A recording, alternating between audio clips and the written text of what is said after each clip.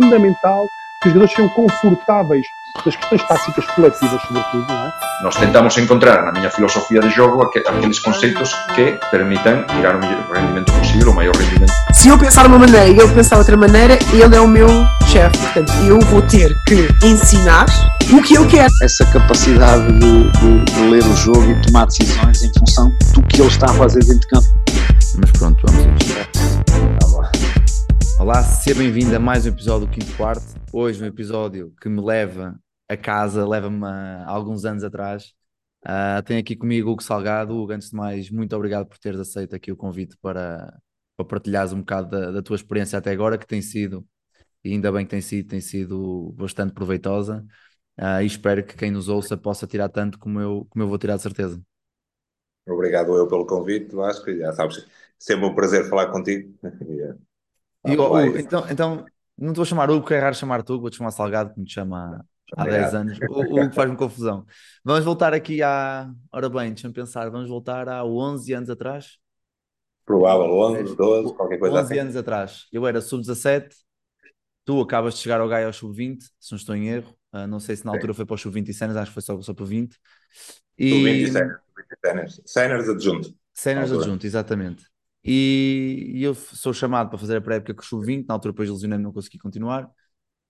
Que memórias é que tens dessa geração? Eu tenho muitas memórias e há aqui algumas coisas que eu quero ver se te lembras ainda ou não.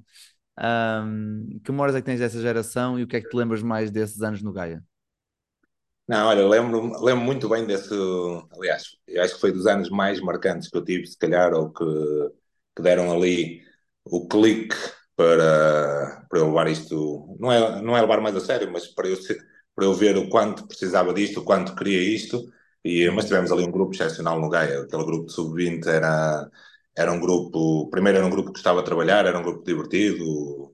E tu integraste no início até te aleijares, mas tínhamos o Tiago Amorim, o Diniz também trabalhava bem, e o Tomás, e tínhamos o Fiuza que nem falava e depois passou a ser rapper, e tínhamos ali um grupo muito giro e estávamos a tentar integrar o máximo possível esse grupo também na equipa sénior, e pronto, fizemos lá esse ano no Gaia, que eu creio que ganhámos o Inter-Associações Sub-20, e pronto, e no ano a seguir até faço um mês de pré-época lá, e depois sou despedido até no Gaia, e com ali que acabaram com o escalão de sub-20, e foi na altura até quando fui para o Vitória, que o Fernando Sá na altura convidou-me, e que não tinha dinheiro para adjuntos, mas que precisava de um adjunto, então na altura foi o passo que eu dei logo para a Liga como adjunto. Foi um belo passo. Foi, porque aquilo já foi depois da pré-época, ou seja, já toda a gente tinha treinadores, todas as equipas tinham treinadores. Eu rejeitei alguns convites até no verão, porque queria dar continuidade com aquele grupo no Gaia, porque era um grupo excepcional, e eu achava que podíamos, nessa altura, se calhar lutar pelo título distrital de sub-20 e assim, quis ficar ali, até depois acontecer isso, mas fechou-se aquela porta, abriu-se, não foi se calhar uma janela, foi um portão da garagem. Pois. Ou seja, acaba por uma coisa que correu menos bem, acaba por abrir essa carreira tua. Sabes que é engraçado quando as pessoas falam de ti a mim e o que é que me perguntam-me sobre ti. A primeira coisa que eu lhes digo é, na pré-época, tínhamos as corridas mais horríveis que até hoje me fizeram. Eu até posso ser, a malta que conhece ali a zona de Gaia, quando ouvir isto vai ficar um bocado em pânico. Nós tínhamos de descer. Lembro perfeitamente, em 28 minutos, nunca me esqueço disto, 28 minutos tínhamos de descer à Avenida de Gaia, passar para o Porto, ir à Luseda, não era? Luseda ou Lusófona? Lusófona. Tínhamos que ir à Lusófona, passar o Infante, subir ao Exército, como é que chama aquilo lá? A Serra do Pilar. Subir a avenida e chegar ao Gaia em 28 minutos. E lembro perfeitamente, cada minuto que algum gajo chegasse atrasado era um suicida. E tenho isto, era qualquer coisa assim, eu devia ser maluco na altura, devia estar maluco. E lembro perfeitamente que houve um dia que o Diniz ou o Guerra, acho que foi o Guerra, teve um problema qualquer no gêmeo e veio a pé para cima e chegou 11 minutos atrasado. Foi o 11 suicidas. Foi das coisas mais marcantes da minha vida. E lembro-me de dizer uma coisa que era assim: malta, não vale a pena vocês inventarem que foram e que não foram, porque o segurança do Lusófona é meu amigo, ele diz-me quando é que vocês fazem. E fiquei com isto. De todos os anos que eu tenho de basquete e de treinadores, é esta cena que sempre me perguntam. E o Salgado? O Salgado era maluco da cabeça. Para a época era assim, mas é tolo. Eu lembro perfeitamente. E estamos a falar de malta que já tinha muitos anos de Gaia, ali tínhamos um grupo entre o O Guerra por acaso entrou já mais tarde, mas o Jota, o Fabregas, o Fiusa, como é que ele se chamava? O Tomás. O Tomás também, o Tomás faz essa época, ou seja, em malta que nasceu e cresceu no Gaia. Pá, e depois acabou por criar ali um grupo muito fixe e é como tu disseste, depois É. foi o azar de não conseguir manter. Diz uma coisa, nesse ano o Lemos estava nessa equipa ou não? Não, eu Não, já é acho que o mais velho, Lemos não é? já era mais velho. Já Porque era eu tenho mais velho. aqui a primeira pergunta que, ele me fa... que uma das pessoas me fizeram foi ele, que é tirando esse que já falamos aí, quais são tipo quando tu pensas no Gaia, quais são as grandes recordações que tu mantens do Gaia, ahm, dessa época, não só da equipa, mas de todo o clube e toda a estrutura? Eu acho que acima de tudo é as conexões que trouxe também. Mas isso tem sido quase em todas as equipas que treino. Eu acho que o que fica depois são sempre as amizades, porque, como sabes, eu, mesmo treinando e levando isto muito a sério, gosto de fazer amizades, gosto que os atletas se sintam bem. Uhum, E posso dizer que dessa equipa, muitas vezes estamos em contacto um ao outro. O Tiago Amorim, por exemplo, encontramos muitas vezes. E, mas principalmente isso, e também acho eu ali a ideia de que o Gaia era, e se calhar ainda continua a ser, um gigante adormecido, uhum, porque o Gaia tem muitas condições para fazer uma coisa, um projeto grande, para fazer um projeto em condições, porque tem estrutura, tem pessoas que gostam do clube, e fiquei sempre com essa ideia de quando lá estive, e mesmo estes anos após, que o Gaia pode ter ali um projeto para estruturar aquilo e para crescer muito mais. uhum. E depois estavas a dizer que depois do Gaia acabas por sair para o Vitória, né? Ficas lá. Quantas épocas ficaste no Vitória? Quatro? Três anos da Três? vitória. Três? Sim. Vocês conquistam uma Taça Portugal, Sim, é não logo é? nesse primeiro ano, ou seja, eu sou despedido do Gaia e ganho, Uhum. ganho a Taça de Portugal É isso. no Eu, Vitória. eu não sei se foi contigo que falei sobre isso, ou se ouvi em alguma entrevista ou alguma reportagem contigo de uma história qualquer dessa taça que tu sonhaste uma jogada, uma coisa. Foi contigo que eu falei. Eu não sei se, eu não sei se fui eu que te disse isso, não Não, eu faço sei que ideia. alguém me falou disso. Agora, quem? Conta um bocadinho mais. Eu lembro da história. Não sei se foi naquele dia que nós fomos beber um café para aí há 5 ou 6 anos atrás, nos encontramos aleatoriamente ali em Gaia, mas lembro que alguém falou disso. Conta um bocado essa história. Eu sei que foi na final da taça, não é? Ou até ao Foi final na, da taça, uma coisa é, assim do género. Conta lá essa história. foi na meia final, não, porque pronto, eu vivo muito isto e acho que mesmo a dormir, pelo visto é o que a minha mulher me diz, volta e meia manda uns berros e é sempre relacionado, ou é corta para o cesto, ou é isto, ou é aquilo, mas é sempre relacionado com basquete quando falo, enquanto durmo. Uhum, E às vezes também acontece isso, é levantar-me à meia da noite porque estou a pensar em alguma coisa e vou ao quadro e escrevo uma jogada qualquer, desenho uma jogada qualquer, no dia a seguir é que vou olhar para aquilo e às vezes não faz sentido nenhum até. E, eu lembro perfeitamente por acaso dessa situação que foi uma reposição de bola linha lateral e qualquer que eu na altura fiquei logo entusiasmado com aquilo, mostrei ao Fernando Sá na altura e trabalhámos aquilo por acaso nesse treino, no treino a seguir trabalhámos aquela jogada, pá, impecável a jogada e pronto, é uma jogada, estamos a falar para os últimos 3 segundos, para ali para uma situação de linha lateral quando pedes a bola à frente. E eu lembro perfeitamente que tivemos durante a época, já depois de termos trabalhado aquilo, tivemos durante a época até N situações que poderíamos ter usado. Em que o Sá pedia um desconto de tempo, dava-lhe lá a cotovelada, Sá.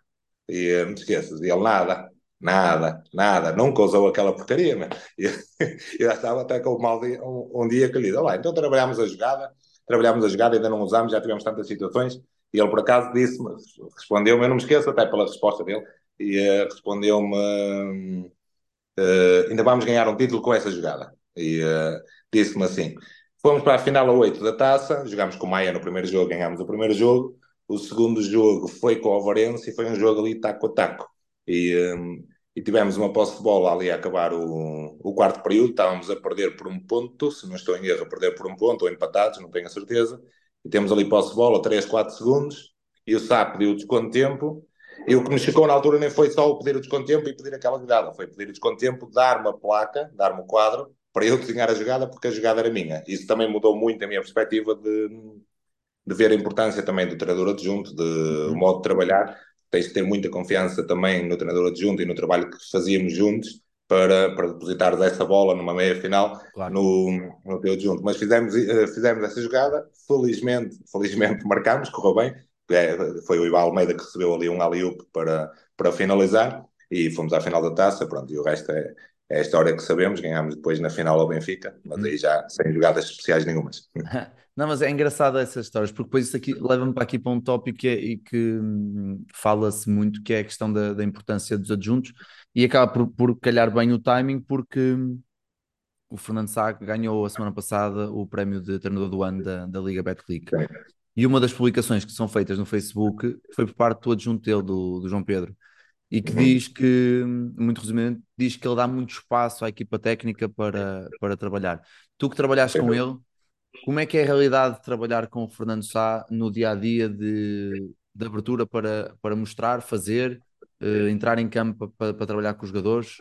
Explica-nos um bocado como é que é essa dinâmica com o Fernando. Não, olha, eu acho que cresci muito nos 3 anos que trabalhámos juntos, cresci muito exatamente por causa disso, porque eu sentia que tinha voz e eu era muito ativo também como treinador adjunto, estava sempre a chamá-lo, estava sempre, mesmo nos jogos de 10 em 10 segundos, estava em pé, e depois também, como é óbvio, ajuda ao facto de somos os dois da mesma escola e conhecemos há muitos anos, portanto, havia ali uma relação e uma cumplicidade também muito grande que ajudou a isso, porque estamos a falar que 10 em 10 segundos eu estava em pé a dizer-lhe qualquer coisa, olha, troca isto, olha a defesa, olha o bloqueio direto, olha isto e aquilo, que ela às vezes dizia, foda-se, é um chato do caralho. Mas tínhamos essa amizade que nos deixava trabalhar bem juntos também, mas sentia essa importância a nível de treino, sentia que era ouvido e... Que é o sim, mais importante, não é? Quando és adjunto, sim, queres a exatamente, ser ou ouvido, seja, não é?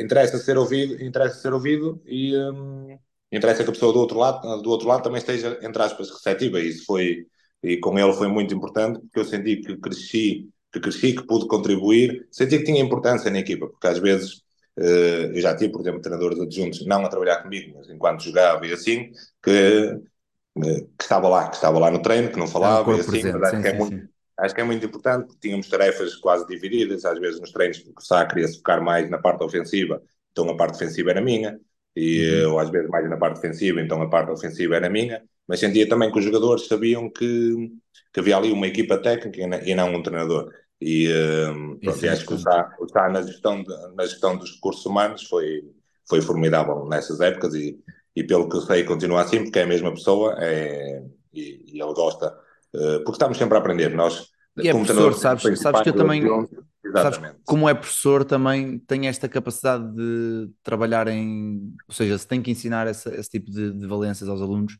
acaba por exatamente. saber também ajustar um bocado e acho que acaba por ter um valor muito maior. Então depois, estás Sim. estes 3 anos no Guimarães, nós vamos aqui balizando por carreira, porque há muitos temas que eu gosto de falar, entretanto, e Ok. quando chegarmos aqui à tua saída, primeiro para a terceira e depois para a Islândia, entramos aqui num tema ainda mais abrangente, que é o que eu acho que é mais importante para este pessoal. Tu sais do Vitória e vais para o Vasco, não é? Para a Para o Pro Vasco da Liga. Gama. E, Para a Pro Liga na altura, certo? Ou para a Pro sénior? Liga, sim. Para a Para Pro a Liga, Liga. sim. Como é que Pro é Liga. Estamos a falar que o Vasco é uma potência de basquetebol do Norte, do Porto, conhecido por ser ali um clube bairrista, e tem uma mística muito grande. Quando chegaste lá, sentiste logo essa mística, adaptaste bem essa mística, porque estamos a falar que estás no Gaia, depois se bem que no Vitória também sentes uma mística muito grande por causa dos adeptos.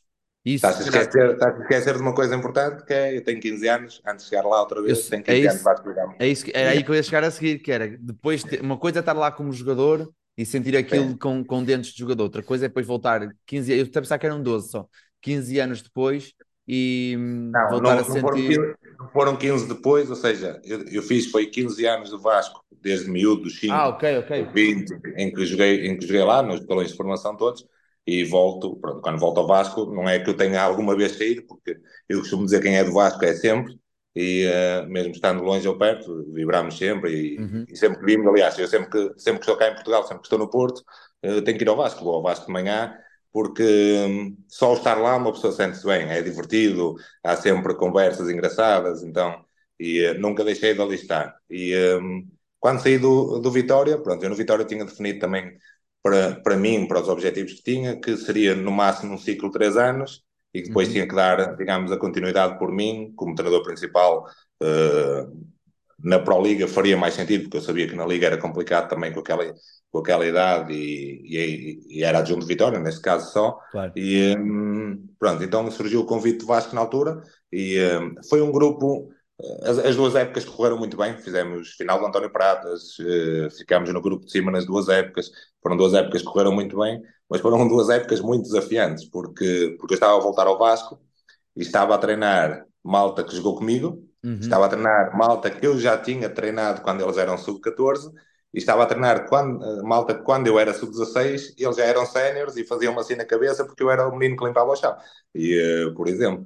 E então foi ali um misto aquela equipa foi um misto de malta com experiência e de jovens e assim, que eu na altura pensava que poderia correr, ou poderia correr bem ou então poderia correr muito mal. Era os extremos, né? Basicamente, não havia um meio termo. Acho que acabou por correr bem as duas épocas, mas muito porque foi um grupo sempre muito unido, tínhamos um ambiente muito bom em treino e extra-treino, tínhamos churrascadas quase todas as semanas, sempre que não estava a chover, e lá estávamos a seguir aos jogos, ou ir comer ao francinho, ou fazer um churrasco, seja o que for. Mas tivemos ali um grupo muito coeso durante esses 2 anos, e nos 2 anos pouco mudámos de jogadores, foi quase sempre os mesmos, e não tínhamos estrangeiros na altura, e tivemos só um rapaz em Erasmus, o Raul, e estava cá em Erasmus, então jogou uma época Eu lembro connosco. que era um jogador do caraças, esse gajo. Era bom jogador, ele era um Fogo, era 2, uma afinador. máquina.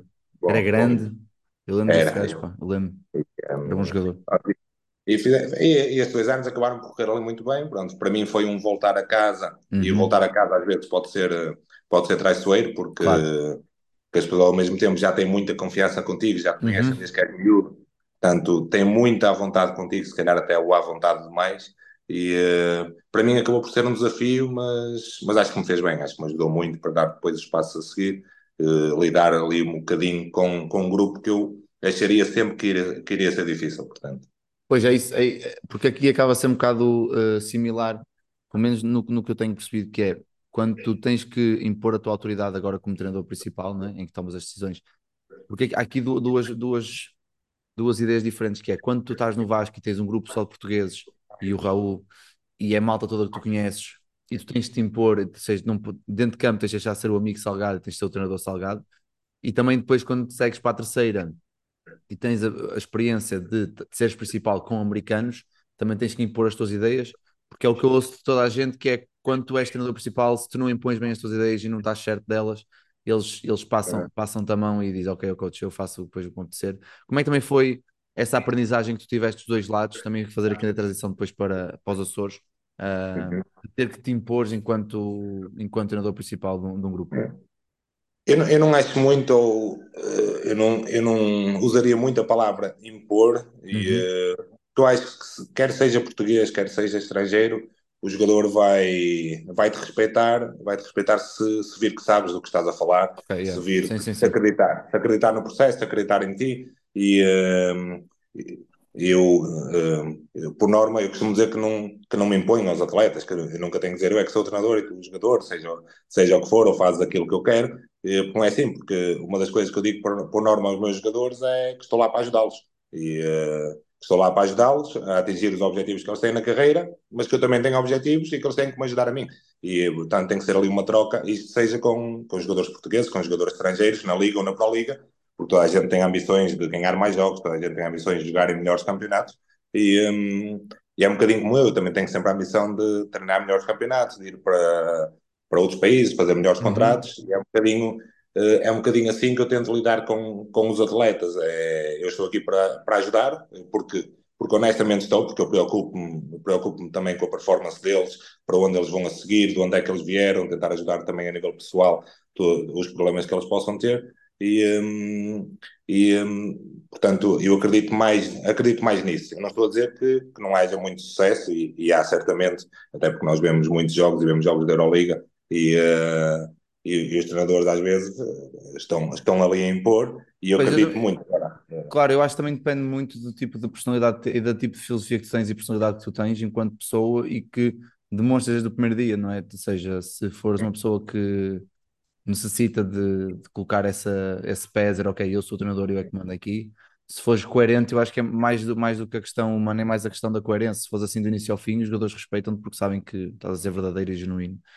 E acaba por. Eu acredito muito nisso, é levar o processo desde o início, e Pois, eu sou pois. muito jogador, Uhum. lá está, aquilo que falámos há um bocadinho, desse desconto de tempo no jogo com o Orense, em que eu Sim. era adjunto de Fernando Sá, ele me passou o quadro, para mim mudou muito a perspectiva que eu tinha, que eu antigamente, enquanto era miúdo, também pensava, não dou o meu quadro a ninguém, que isto ainda pensam que eu sou burro, ou qualquer coisa assim, e hoje em dia, eu há desconto de tempo, às vezes, que nem falo, que dou. Algum jogador pergunta-me se pode usar o quadro, usa o quadro, eles falam, porque eles estão lá dentro a sentir o jogo, eles estão lá dentro Claro. também a ver as dificuldades. Se eu tiver alguma coisa a acrescentar, acrescento, mas aconteceu-me ainda este ano uma ou duas vezes que eu pedi desconto de tempo e não falei praticamente.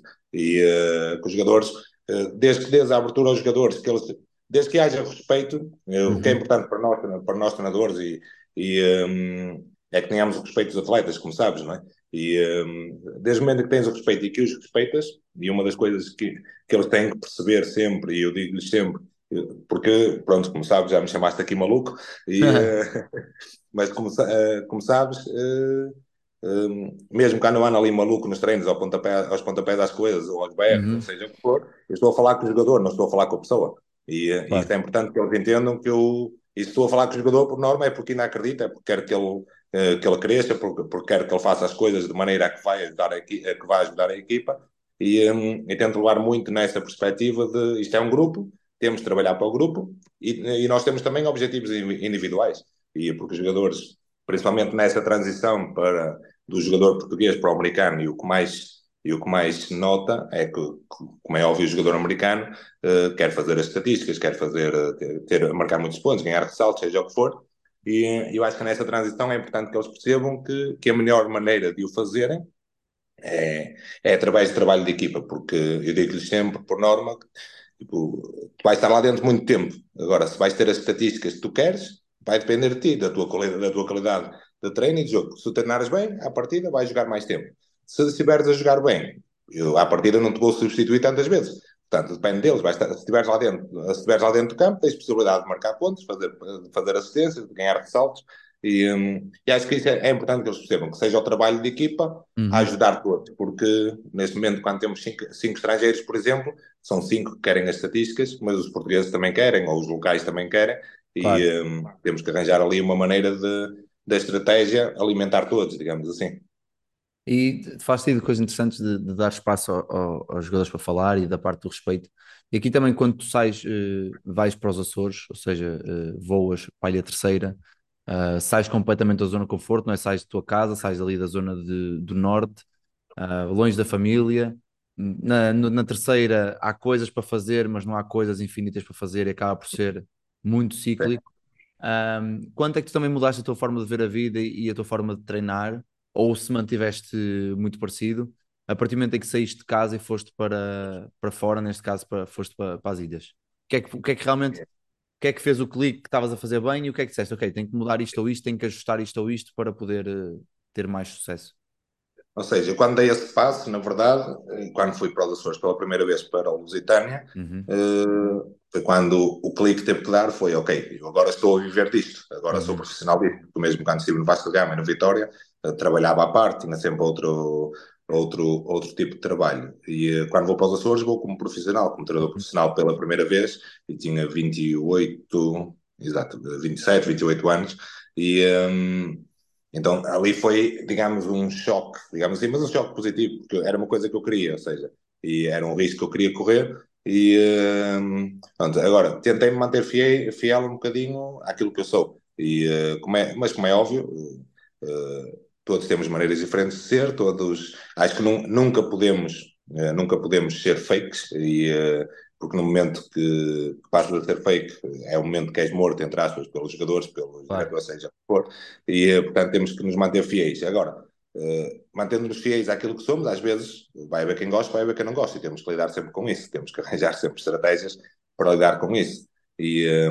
Pronto, ali, ao Lusitânia, a adaptação foi fácil, as pessoas eram porreiras no início, eu acabo por sair a meio da época. Uhum, Eu acho que por coisas que nada tinham a ver com basquetebol ou com resultados, porque a nível de resultados nós estávamos bem na altura, mas já havia ali pelo que eu percebi na altura, um acordo com outro treinador já no início da época, mas as duas federações portuguesas e espanholas não tinham acordo nessa altura. Mal fizeram um acordo novamente na semana a seguir, foi quando eu saí. E que depois acaba a época até no Desportivo da Póvoa. Sim, sim, E, sim. pronto, mas essa transição para mim acho que foi pacífica. Não mudei muito aquilo que eu era, mas tive que limar algumas arestas, como é óbvio, porque estás a trabalhar num modo mais profissional, tens que dar mais, mas também tens que exigir mais, neste caso. Pois é isso, porque eu senti isso há 4 anos quando vim para cá, porque quando tens o dia todo, ou quando o teu dia passa a circular à volta do basquete, tu tens muito, muito mais tempo para pensar, para ver e para estudar basquete. Sim, sim. O que é que realmente, qual foi aquela mudança drástica que tu sentiste na tua maneira de ver o basquete ou de treinar, a partir do momento em que foste profissional? O que é que estar realmente ah, mergulhado no desporto como profissional fez mudar a tua mentalidade e a tua maneira de treinar, ou a tua filosofia, ou whatever, o que seja? Sim, ou seja, eu fui tentando sempre ajustar à medida que vamos aprendendo. Eu acho que vamos aprendendo todos os dias. Eu Uhum, acho que um erro que às vezes cometi, que é uma coisa que aconselho não fazer, é porque eu realmente via muita coisa de basquete, uhum, muito jogo, e continuo a ver. Eu vejo muitos jogos, vejo muitos clínicos, tudo que há é o que eu vejo maioritariamente no telemóvel. E no telemóvel ou no computador são coisas relacionadas com basquete. E se calhar nessa fase estava a ver clínicos, grandes treinadores e assim eu queria ajustar para fazer parecido com o que eles faziam, mesmo a nível de uhum. método de treino e assim, mas ora não funciona assim, ou seja, nós temos que ter as nossas próprias ideias e temos que nos ir ajustando àquilo que nós somos e à equipa que temos, e Claro. foi muito por aí depois que eu passei a ajustar muito. Quando me perguntam qual é o teu estilo de jogo, eu respondo sempre, diz-me qual é a minha equipa, porque só depois de a contratar é que consigo dizer como é que vou ajustar o Uhum. meu jogo. Ou seja, eu não consigo dizer que adoro jogar por sistemas ou só jogo por sistemas ou só jogo em transições ou seja o que for, porque só depois de contratar, de ver os jogadores, estar com os jogadores 1 ou 2 semanas, como é óbvio, tenho as minhas ideias, tenho as minhas filosofias e aquilo em que acredito mais, mas tudo é executável, digamos assim, primeiro no sítio onde estás a trabalhar, no tipo de atleta que tu tens e que contrataste ou que o clube já tinha, e também no tipo de liga em que estás, porque tu também andando por fora, às vezes também tens que ajustar um bocadinho àquilo que, Claro. que encontras na realidade para combater, principalmente quando não tens a equipa mais forte. Portanto, eu acredito muito agora nisso, ou seja, o passar a ter mais tempo para viver o basquete, acho que me fez crescer muito, principalmente a esse nível, porque é assim que eu acredito. E mais uma vez, isto é importante eu sempre dizer, e porque pode ser mal interpretado, que isto é a minha maneira de ver, não quer dizer que seja certa. Claro, claro, claro. Todas as maneiras podem funcionar, é a maneira como eu vejo, é a maneira como eu acredito e como trabalho neste momento. Se me venderem muito bem outra maneira, provavelmente eu vou comprar. E que- Mas tem que vender bem. Diz-me só uma coisa: a tua placa não está com os cantos todos partidos tanta vez que tu mandas ao chão quando chateias com os teus atletas? Tá, não tá? Pois, a minha também, por isso é que eu arranjei uma solução muito boa, que é a 5 Clipboards, a nova parceria deste podcast, que é uma marca que produz e personaliza produtos para treinadores. A 5 tem como principal produto as placas táticas totalmente personalizadas, com o teu nome, com o teu logo, com o que tu quiseres. Também produz agendas e cadernos de treino e tem uma grande box que podes ver em 5clipboards.pt ou nas redes sociais deles. Mas não te esqueças, ainda tens 10% de desconto em todos os produtos se usares o cupom 5quarto. Por isso não percas esta oportunidade e visita-os. E obviamente que isto é como tem sempre dois lados, né? É sempre bom ter o tempo todo para pensar em basquete, mas também depois com a solidão e com a questão de estar fora de casa e não ter ou teres de criar novos amigos ou novas rotinas, depois também começa a ter algumas dificuldades. Que grandes aprendizagens pessoais é que tu tiras dos teus anos nos Açores, na terceira? Não, ali, olha, eu não posso queixar da terceira, porque, pronto, no segundo ano foi quando conheci a minha mulher e Uhum. foi precisamente lá, apesar de Correu depois bem, então. estarmos. Acabou por correr bem, então. Acabou por correr bem. Não, mas apesar de começámos a namorar e ela depois vai acabar de jogar a época na Eslováquia, portanto acabamos de estar ali à distância uma quantidade de meses.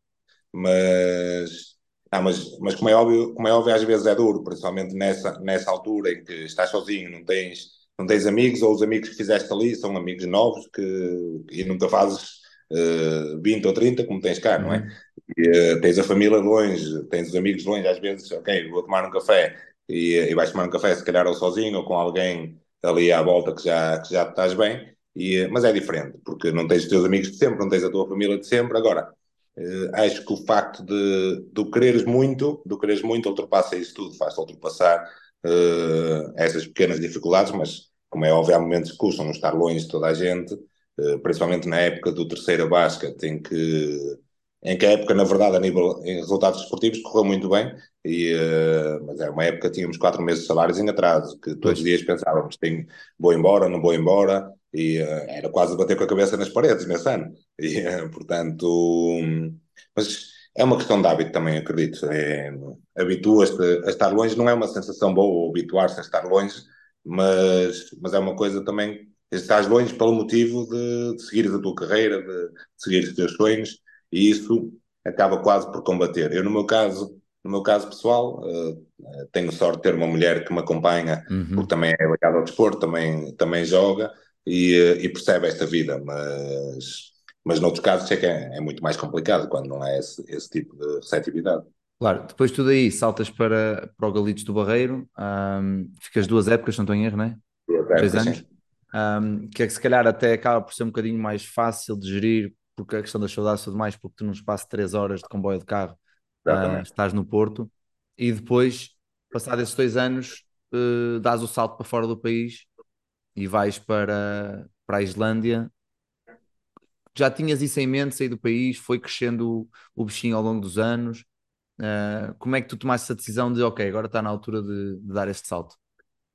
Não, foi crescendo, olha, principalmente pelo facto de eu era profissional já, ou seja, desde que fui para os Açores a primeira vez, já era treinador profissional e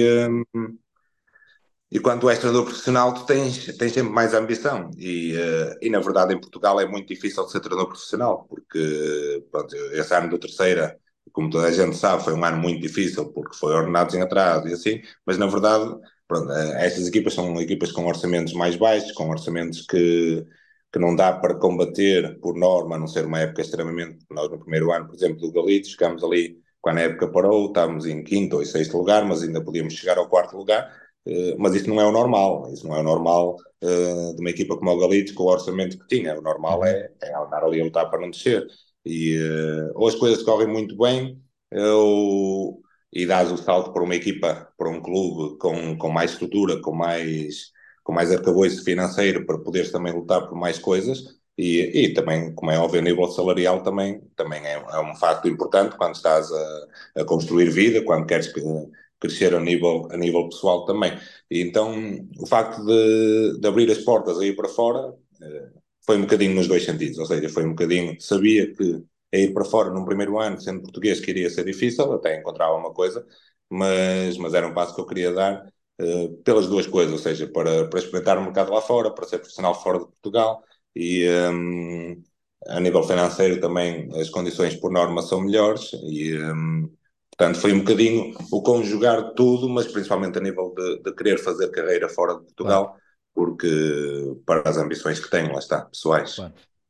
E quando dás esse salto para a Islândia, e disseste uma coisa bastante interessante que é, sabendo que sou português, é muito difícil arranjar uma coisa lá fora. Na verdade, depois nós, na Europa, o nosso passaporte a nível de treino do basquete não tem muita preponderância, né? Como é que tu te preparas mentalmente para saber que se calhar as condições que tu vais apanhar não são tão boas? Ou se calhar vais ter que não ter condições competitivas para ter com condições monetárias. Como é que te preparas mentalmente para esse salto e para poderes? Também é uma pergunta, já te fizeste a pergunta outra vez, porque também estou nesta fase da minha carreira. Como é que te preparas para, ok, se calhar vou ter que ou receber menos para estar num nível maior, ou receber mais e mesmo assim estar num nível ainda mais baixo, que pode não ajudar tanto o meu currículo ou a minha carreira. Sim, ou seja, eu o primeiro passo que dou, digamos assim, para fora é para a primeira divisão da Islândia Uhum. e pronto, sabia alguma coisa sobre a competição. Na altura, quando recebi o convite, foi um bocadinho, pronto, estudei ali, não é, aliás, essa equipa até era para jogar na segunda divisão, não na primeira, ou seja, que lá na Islândia existe a Liga, primeira divisão, segunda divisão, essa equipa era para jogar na segunda com o objetivo de subir, mas deu-se ali até uma saída de uma equipa dessa primeira divisão e a Federação convidou-nos, disse que não havia nenhuma descida e nós na altura acabámos por decidir aceitar pelo facto de não haver nenhuma descida, porque aquela equipa tinha mesmo que descer, tínhamos uma equipa realmente de remendos.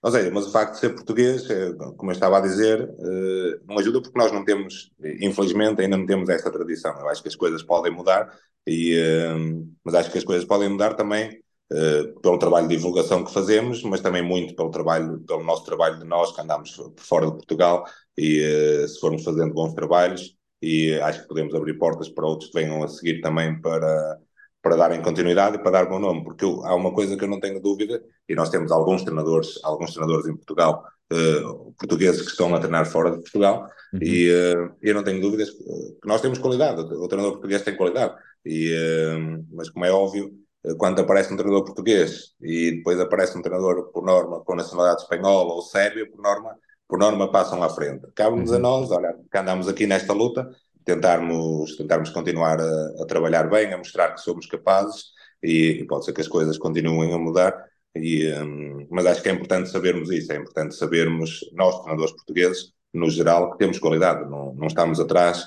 de treinadores de outros países, de muitos de países aí da Europa. Acho que temos capacidade, acho que temos conhecimento, estudamos bastante, temos bastantes ferramentas, temos bastantes clínicas organizadas, a Escola Nacional faz um trabalho excepcional nisso, e a Associação também de Treinadores também faz um bom trabalho nisso, portanto temos ferramentas até que eu não vi em alguns países por onde já estive, não é? E acho que nos aplicamos bastante nisso. É a questão das oportunidades, é a questão de começarmos a sair, de irmos sem medo, e eu nesse caso, olha, fui sem medo, fui para uma divisão inferior, não pensei, olha, estou na Liga Portuguesa há 4 anos, agora não vou treinar a primeira divisão islandesa, não. Entre aspas, comi o pão que me deram e fiz o meu caminho, ou seja, fiz ali, depois apareceu-me naturalmente outra proposta da Noruega e pronto, e as coisas acabaram por correr bem também. E no outro dia estavas a falar que na nossa conversa, numa das primeiras conversas que tivemos há pouco tempo, e tiveste ali uma expressão, disseste uma frase que me ficou na cabeça e estava-me a lembrar dela agora, que é o bom de sermos portugueses lá fora é que nós já estamos habituados ao desenrasque português, não é? Que se acaba por vir a dar jeito durante estas caminhadas que tu fazes. Quando tu falas em que esta capacidade que nós temos de adaptação constante e estamos prontos para ajudar sempre o próximo, em que situações é que isso ajudou mais, tanto na Islândia como na Noruega? Porque a realidade é que tu sais para 2 países com características muito nórdicas, não é? Com mentalidades muito nórdicas, culturas completamente diferentes das nossas. Como é que isto te ajudou? Como é que este ser Tuga, este Tuga de raiz te ajudou nestas duas realidades? Isso às vezes, a nível de desportivo, pode ser bom e pode ser mau, atenção, porque Claro, sim. mas é só para dar o exemplo na Islândia, por exemplo, as pessoas do clube, muitas vezes, quando tínhamos ali alguma decisão para tomar, até nem estou a falar em termos de jogo, mas alguma coisa para o clube ou assim, elas muitas vezes já me perguntavam como é, fazemos à nossa maneira ou à portuguesa. E já me perguntavam assim, e eu dizia, a portuguesa é sempre a melhor, pronto, mas uma diferença que senti, por exemplo, da Islândia para a Noruega, foi que eles não estão receptivos à mudança. Por exemplo, na Noruega, sempre que sugeres alguma coisa, porque acabas por viver experiências diferentes, já estiveste noutros sítios. Em Portugal a Liga está boa e acabas por já passar por muita coisa também. Mas na Noruega, a frase que eu ouvi mais, por exemplo, foi sempre fizemos assim e resultou, não temos necessidade de estar a mudar. É uma frase que eu detesto ouvir porque eu gosto de estar em sítios que as pessoas estejam receptivas à mudança para positivo, como é óbvio, ou a experimentar coisas novas e a implementar novas ideias. Na Noruega senti um bocadinho o espírito mais fechado, a mentalidade muito mais fechada do que na Islândia. Mas o facto de sermos portugueses tem isso, ou seja, não nos dão, entre aspas, aquilo que nós queremos, nós arranjamos maneira de irmos à volta, mas vamos ter aquilo. E quando falo no desenrasque é um bocadinho nisso, ou seja, esta época na Noruega tive que desenrascar, andei a época toda a desenrascar, na verdade, porque fiquei sem jogador de início porque a direção não gostava dele e mandou embora porque ele não queria meter as bancadas no pavilhão antes dos jogos, e depois fico sem o Skylar White 3 semanas antes do playoff, também cortado pela direção, já com o mercado fechado. Portanto, tive que andar a desenrascar literalmente, e nisso nós somos melhores do que muita gente. Nós portugueses a desenrascar estamos habituados Pois é isso. a ter estas dificuldades e, portanto, às vezes ajuda, mas como é óbvio, quando se for demais também pode prejudicar, digamos assim, mas nesses países nórdicos que eu senti foi a nossa maneira. Pronto, nós chegámos lá, eu acho que seja em qualquer área, e acho que se eu fosse, eu nunca trabalhei na segurança social, mas se fosse trabalhar para a segurança social, eu ou tu, ou seja quem for, na Islândia ou na Noruega, íamos ser melhores funcionários que eles, porque trabalham muito devagarinho, nós andamos sempre em constante stress, e quando andamos neste constante stress lá, parece que estamos a fazer as coisas muito depressa, mas não estamos a fazer as coisas ao ritmo que eu acho que devem ser feitas. Não? Pois, e para cá esse é um bom tema para entrarmos, que é quanto é que tu tens que te adaptar onde estás e quanto é que tu achas que se deve manter, deves manter genuíno a ti, por exemplo. Tens uma pessoa muito acelerada, somos pessoas muito estressadas no sentido em que queremos fazer muitas coisas e estar em todas as frentes. E entramos num contexto como é, por exemplo, na Islândia, que é tudo mais, ok, amigo, aqui faz as coisas com esta calma, tranquilo. Quanto é que nós... Isto é uma balança... é um dilema que eu tenho às vezes quando cheguei cá a Rimeor é Ribatejo, é muito perto do Alentejo, já tem aqui muitas raízes alentejanas, ou seja, é tudo muito tranquilo, pessoas conhecem toda a gente, e eu venho de um ritmo do Porto em que é mil e uma coisa ao mesmo tempo, e senti esse dilema no início. Quanto é que tu achas que deve ser, ou como é que tu balizavas isto de, ok, tenho que me adaptar a eles, mas eles também têm que conseguir ser adaptáveis ao treinador que foram buscar? Tens que ver, eu acho que pelo menos foi o que eu tentei fazer. Tenho que ver aquilo que é realmente importante para o meu trabalho, Uhum. e aquilo que é mesmo importante para o meu trabalho tem que ser para Mantens as ontem, tuas coisas, claro. e tem que ser para ontem, e tudo que é adereços, digamos assim, tudo que é adereço, porque nós temos um bocadinho, eu também te conheço, eu sei que também és um bocadinho assim, e nós vestimos a camisola do clube, e se for Pois é preciso isso. irmos meter o chão no pavilhão, nós vamos meter o chão no pavilhão e ajudar Uhum. nisso, ajudar aquilo. No resto vai-se fazendo. Aquilo, eu aprendi a fazer isso, ou seja, aquilo que é importante para eu trabalhar, para os treinos, o material que preciso, os jogadores, os calendários, seja o que for, isso tem que ser adaptado, entre aspas, à nossa maneira, porque é o que vamos, é disso que depende do nosso trabalho. Tudo o resto, tento não me chatear muito, não meter muito, às vezes mando ali, pergunto se já está-se a tratado ou assim, mesmo com contratos de jogadores, por exemplo, com contratos de jogadores, são coisas que me interessam para ter os jogadores o mais cedo possível, por exemplo, aí é todos os dias estou a ligar, mas Uhum. se já está, voltou tratado, já está, o resto já foi a inscrição feita ou assim, eles que façam nos timings deles, porque sempre fizeram assim, como eles dizem, e isso resultou. Portanto, se resultou, deixa-os andar à maneira deles nessa altura, mas acho que é por aí, ou seja, temos que nos focar muito naquilo que é importante para o nosso trabalho, para a equipa, e para a equipa poder trabalhar, e o resto é deixar à maneira deles e ajudar da maneira deles, por exemplo, e estar ali também disponível, acho que é importante. Claro, só que e mais duas outras perguntas antes de fecharmos aqui. Uma que me veio agora que é se calhar até certo ponto não era bem este o caminho que tu tinhas imaginado na tua cabeça quando pensaste em sair do país, ou seja, andar pela Islândia, Noruega, ahm, não sei, por acaso nunca falamos sobre isso, não sei se era esse o caminho ou não, mas caso não tenha sido esse o caminho, pois como é que tu te adaptaste a ti mesmo e te geriste a ti mesmo, ok, este é o caminho que eu estou a fazer agora e vou aproveitar o máximo dele e o que eu quero ou o que eu penso que tem que ser para mim vai chegar entretanto. Essa guerra interna Não, ou continua, não seja, continua? Estás bem contigo mesmo ainda? estou bem, ou seja, eu acho que funciona mesmo assim. Acho que aquilo, se puseres lá o trabalho, se te aplicares ao máximo, se fizeres as coisas da maneira que acreditas, acho que as coisas acabarão por vir. E foi muito nessa perspectiva. Eu, quando saí e fui para a Islândia, ok, eu sabia perfeitamente que não era ali que queria estar, naquela divisão.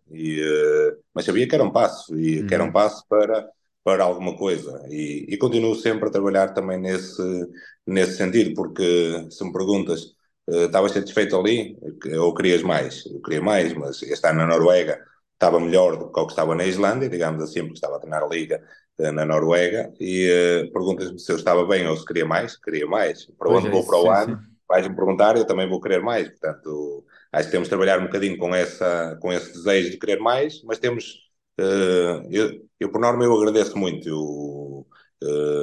Não sei para onde, mas agradeço muito porque tento aproveitar ao máximo aquilo que a vida me dá. Tento estar grato Uhum. sempre. Porque a bem ou a mal, se calhar há 15 anos atrás, e há 15 anos atrás, se calhar eu não pensava viver do basquete como vivo hoje. E, portanto, acho que tenho que estar grato pelo aquilo que o Claro, basquete me está e a ter a dar noção também. que é uma profissão e um modo de vida que se calhar muita gente gostaria de ter e que eu, pelo menos eu sinto isto, é muito exigente porque é uma responsabilidade muito grande e é um trabalho contínuo, não dá para sair, mas ao mesmo tempo tem uma beleza escondida de tu, no dia de folga ou no dia em que treinas às 10 da manhã, levantas-te às 8, tu consegues ter uma pequena almoço com a tua família, vais levar os putos à escola, ou seja, a meio da manhã podes a seguir ao treino descansar um bocado, esta variabilidade no horário que tu tens também dá-lhe Sim, uma beleza diferente do resto dos trabalhos que nós estamos habituados, das 9 às 6 ou das 8 às 5, completamente. tempo a carburar. Eu acho que é o que estás um bocado a dizer isso, que é essa cena de estarmos gratos e de percebermos que temos uma vida diferente dos outros e que muitas vezes para melhor. Sim, sim, sim, não, olha, Muitas vezes para melhor. é mesmo isso que estás a dizer. Por exemplo, tinha os meus treinos, ainda agora na Islândia, pronto, eu tenho o meu filho com 3 meses e consigo aproveitar ao máximo com ele, Claro. porque tinha os treinos, tinha o trabalho, eu tentava trabalhar mais durante a noite quando ele estava a dormir, que assim evitava mudar essas fraldas também, mas durante a noite passava muitas horas no computador para estar sossegado eu a trabalhar. Ou seja, mas até agora tenho conseguido aproveitar todos os momentos com ele, que todos os dias é alguma coisa, e a família é muito importante para mim. E, portanto, tem essa beleza, digamos assim, mas eu acho que, acima de tudo, acho que temos, estejamos bem ou não na altura, acho que temos que procurar formas de estar gratos por aquilo, por estarmos Uhum. ali, como é óbvio, sempre. Eu sou uma pessoa que quero sempre mais, quero ir para sítios melhores, tenho muito, não estou nisto, digamos assim, como é óbvio, toda a gente gosta, mas não estou nisto pelo dinheiro, mas sim pela carreira, e, uh, e tenho as minhas metas muito bem definidas, e tento introduzir em mim que tudo é um passo, ou seja, tudo é um passo para a caminhada. Eu não estou a fazer uma corrida contra ninguém, estou a fazer a minha própria caminhada e não tento estar a provar nada a ninguém, é só a mim mesmo. E portanto, acho que é muito nesse espírito que temos que levar este estilo de vida, porque este estilo de vida, como disse, tem coisas boas, também tem coisas menos boas, mas se nós olharmos para as coisas positivas, é muito mais positivo que negativo, sem dúvida. Claro. Aqui para terminar esta fase daqui da Islândia, Noruega, se pudesses dar aqui um ou dois conselhos ou uma ou duas dicas para treinadores e mesmo jogadores que queiram dar o salto para fora do país, que acho que são absolutamente fundamentais, quais é que eram as duas que escolhias? Se tivesse que agora, se o teu filho tivesse agora 18 anos e dissesse, pai, quero ir para fora do país agora trabalhar ou estudar ou viver do basquete, que ainda é mais difícil a carreira, quais eram os dois conselhos e as duas dicas que lhe darias? Duas ou três dicas? Acima de tudo, olha, acho que é não perder a essência e tentar trabalhar sempre mais que os outros. Acho que passa muito por aí, porque se calhar nós conhecemos pouco, mesmo a nível de jogador português, nós conhecemos pouco lá fora porque arriscamos pouco também. Uhum. Porque há jogadores portugueses que têm qualidade para jogar em algumas ligas na Europa e têm qualidade para crescer, mas temos de trabalhar muito mais, como é óbvio, temos que aproveitar todos os momentos para trabalhar mais, para treinar mais, para meter mais lançamentos, para, para fazer esse esforçozinho extra, às vezes, esse extrazinho é o que vai fazer a diferença entre se poder fazer uma vida disto ou não. Uhum. Eu acho que principalmente era isso, era do arriscar, do ir sem medo, mas ir com a garra toda, ir com tudo e não ir com dúvidas acima de tudo. Pois, depois, mesmo que corra mal, é uma experiência ganha para a próxima experiência que tu Exatamente. queiras tirar, claro. Então, olha, Exatamente. Salgado, agora para fechar aqui, antes de fechar aqui com a minha rúbrica sempre, quero também aqui publicamente dar os parabéns pelo novo cargo de Selecionador Nacional 3x3. Não é que saiu ontem, Sim. foi ontem, Foi saiu ontem, foi ontem ontem. a listagem com o teu nome também. Tem mais um passo na carreira, não é? Que agora cada vez mais o 3x3 cresce e tem um peso muito grande também nos jovens hoje em dia, porque jogam muito e há os circuitos nacionais. Deixar daqui também estes parabéns. Obrigado. E para fechar agora, eu tenho aqui uma rubrica sempre final que lhe chamo o tiro de três. Então o que é o tiro de três? Tiro de três é imaginar que nós estamos a acabar um jogo, faltam 3 a 4 segundos para acabar, e que recebes uma bola no canto e não podes pensar, tens que a lançar. Então a ideia é, eu vou-te fazer uma pergunta e tens que pensar na primeira coisa que te vier à cabeça dentro deste tema. E depois, se sentires que é pertinente ou não, aprofundares o porquê das coisas, ou então deixar assim e fica assim. Tá? Então a primeira pergunta é, quais são os conselhos? Se pudesse escrever agora uma carta para o Hugo Salgado com 25 anos, o que é que lhe dizias? Vai ser medo. Muito bem. Queres aprofundar? O vai sem medo é mesmo no à Norte tem, à Vascaíno, não é? Se é para ser, vamos a 200%. Vamos lá e bem ao que vier, vamos continuar por aí fora. Muito bem. Para ti, quais são as 3 características principais de qualquer tipo de treinador para ter sucesso? Humildade, trabalho árduo e conhecimento também. Muito bem.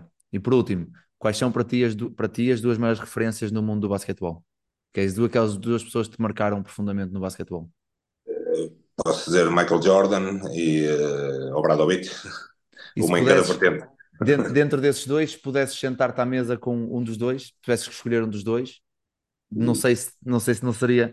Que é uma pergunta, não é fácil esta pergunta, porque por um lado, a Não, Obradovic pela questão de treinador, mas por outro lado estamos a falar de um dos maiores ícones de sempre do basquetebol mundial, de sempre, se exatamente. não o Mas, maior de sempre. mas mesmo assim, acho que me sentava à mesa com o Obradovic e pagava o café ao Jordan. Ah, ok. Se para dar para tudo. Dava-nos geladinho. Pronto, estava no gelado e o café. Olha, Salgado, não sei se queres deixar alguma mensagem para a malta que nos está a ouvir e que teve a ouvir até agora, para finalizar aqui a conversa. Não, olha, agradecer e ao mesmo tempo pedir desculpa por nos terem estado a ouvir. Não, mas acima de tudo é que possa ter contribuído com alguma coisa positiva e agradecer também a ti o convite para partilhar aqui um bocadinho desta caminhada como tem sido e espero ver-te a fazer a tua também e Vai por correr aí bem. por, E se nos pudermos encontrar por esses pavilhões fora, isso é que era lindo. Isso é que era lindo. e não tenho dúvidas nenhumas que vai ser. Então vá, grande Salgado, um grande abraço para Tá ti lá. e corra Um tudo bem. abraço.